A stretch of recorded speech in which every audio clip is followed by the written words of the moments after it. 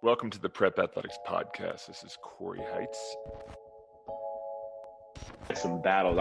I'm not sure if they got us. If they did, maybe. So you will get better as a player during that year.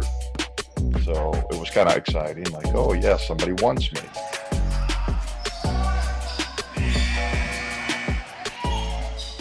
Welcome to this week's episode of the Prep Athletics Podcast.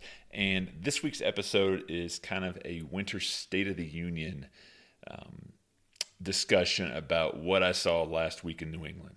So it's December, it's 2023, and I spent last week with Prep Athletics OG, my father, Big Mike, going to New England for 8 days. And during that trip, we visited 21 prep schools, got to go to the New England Scholar Roundball Classic in Boston. Got to see a lot of teams play, got to see 14 of my clients play, got to meet a lot of them for the first time. And it was just a great trip, which I take every year to go to new schools, to visit schools I've got partnerships with that I've sent kids to in the past, where I've currently got kids, and places where I know the coaches and we're buddies.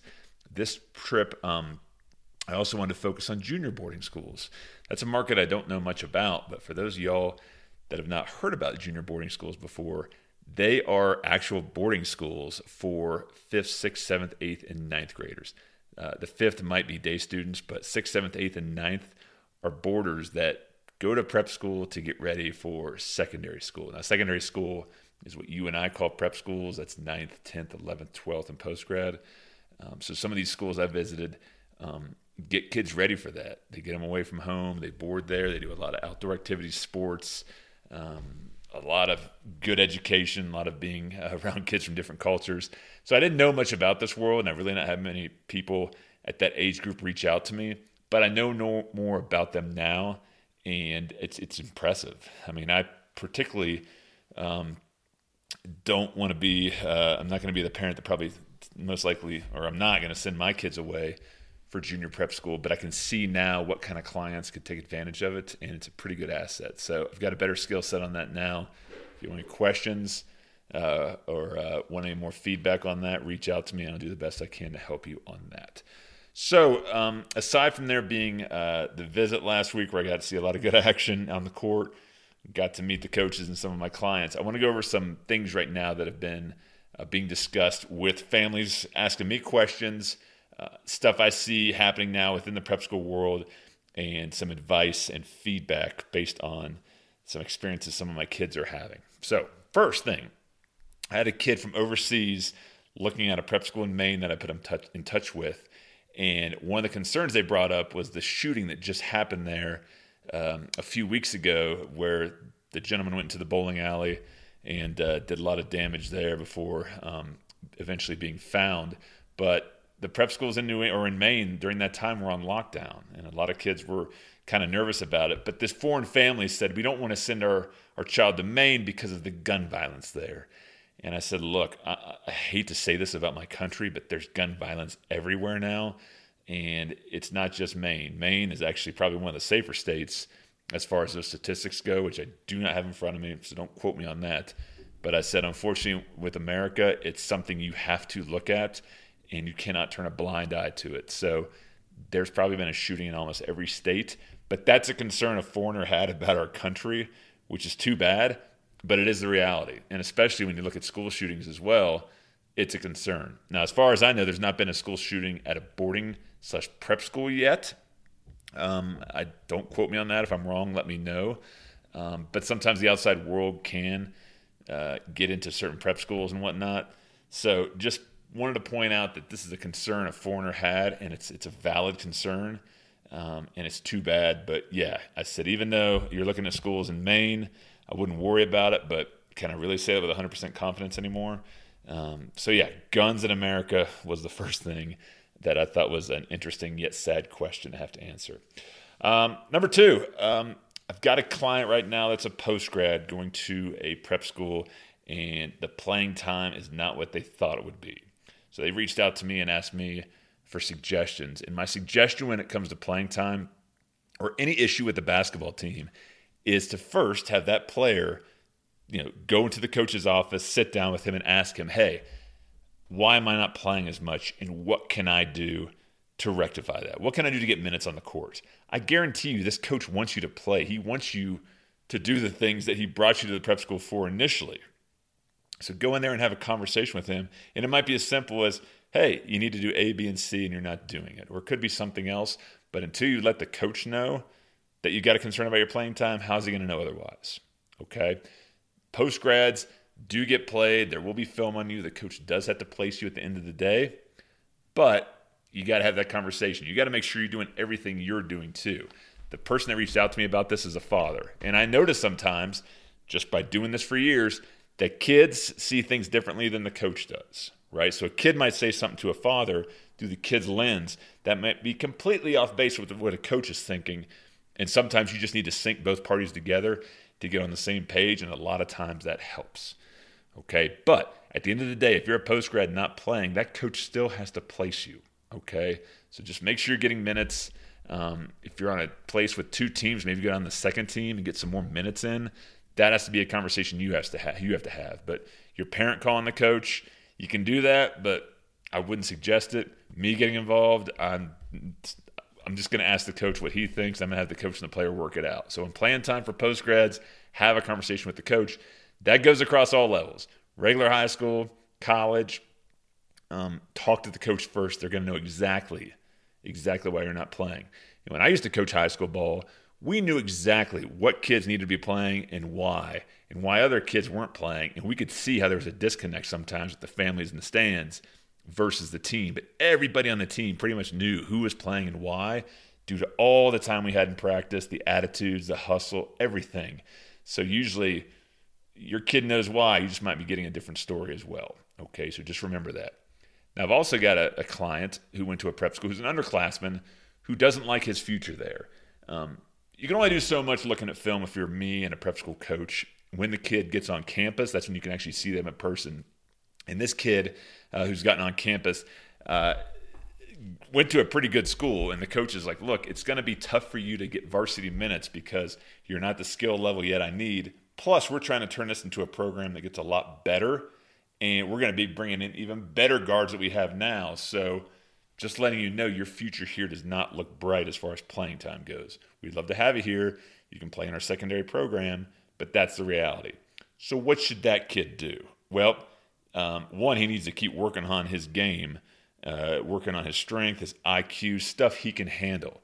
He can also go out there, and if he's not worried about, if he can't affect the game scoring, there's all the other things you can do in the game of basketball to help you do better and get playing time as well. But if he does not see a sign that playing and staying at this school makes sense, you might need to move and look at other options. And since he's already gone through this process once, he now knows the questions to ask. Since he's in an American prep school now, he knows, what things he might want and not want in a future prep school.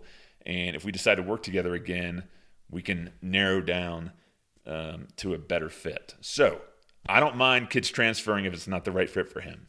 Just like the coach didn't know, this kid's skill set fully based on his film, this kid might not have known fully what experience he was getting at prep school. We don't have a crystal ball, right? We don't know how these prep school experiences are going to work for kids. We don't know where these kids are going to end up in college, right? So we're all making decisions with the knowledge we have, and we're trying to do it the best of our ability. But there are kids that are going to end up, potentially picking a program they think they like when once the reality sets in, they've been there a few months, it just might not be the right fit. That's okay. That happens, to a few kids every year, and it's not a perfect process. You do the best you can to find the right fit, but if you're going through it and don't see a future, that might be a time to, reevaluate. So that's an example of a post-grad with playing time situation and an undergrad. And let's talk about a worst-case scenario here. I say over and over again that prep schools are responsible. The coaches are responsible for placing you at a college, the right fitting college at the right time. If you need a supplement to this, if you don't want to be just in the region that the prep school might be located in, because that's where the coach is going to have the most contacts, you can hire a group like College Athlete Advantage to help you, right? It's a separate service you can hire. They only take on kids they know they can place in college. But we've just had Steve Schaefer on the podcast, the most recent podcast, and he breaks down how they help place their players in college. I've had a couple prep school kids that have used them as a supplement to help with the prep school coach, and the prep school coach loves this. It's less bandwidth they have to spend placing you, and they can work together to find the right fit for you as a player. So look at the podcast I had with Steve Schaefer.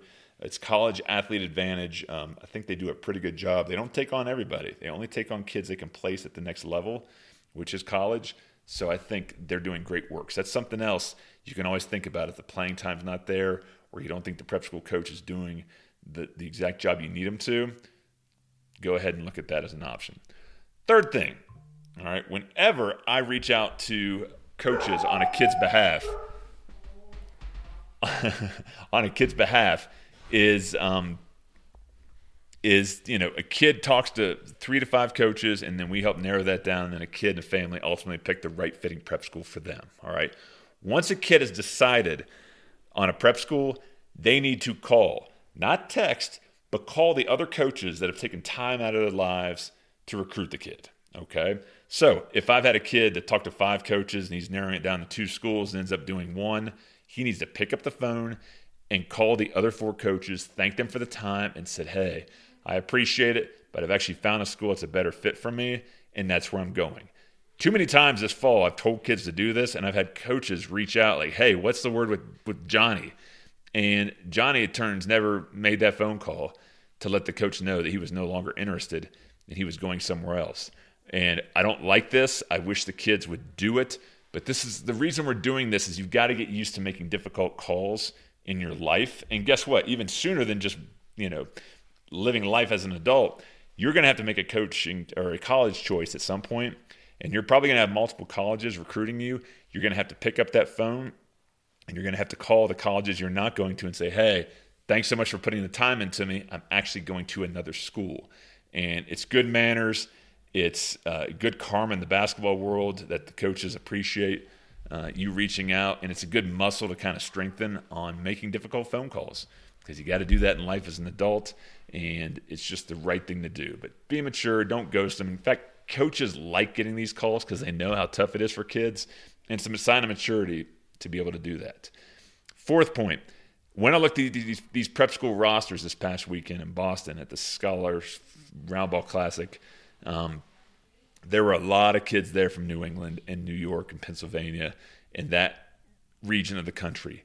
Prep schools, the coaches, the admission departments are just really wanting to get kids from outside the New England region because they want their schools to be as diverse as possible. So if you're a kid in Connecticut that's 6'3", 3.0 grades, and you're good, but you're that same kid, that same clone from a state that's not represented at the prep school, they're going to take that kid that's a little bit more diverse regionally because it just adds more to the school, right? So I saw that this weekend. Some schools have all kids from Massachusetts or all kids from New York or most of their kids from New Jersey. Diversity is key. So if you're from an area outside that region, you're going to be looked at more favorably because you're more exotic, right?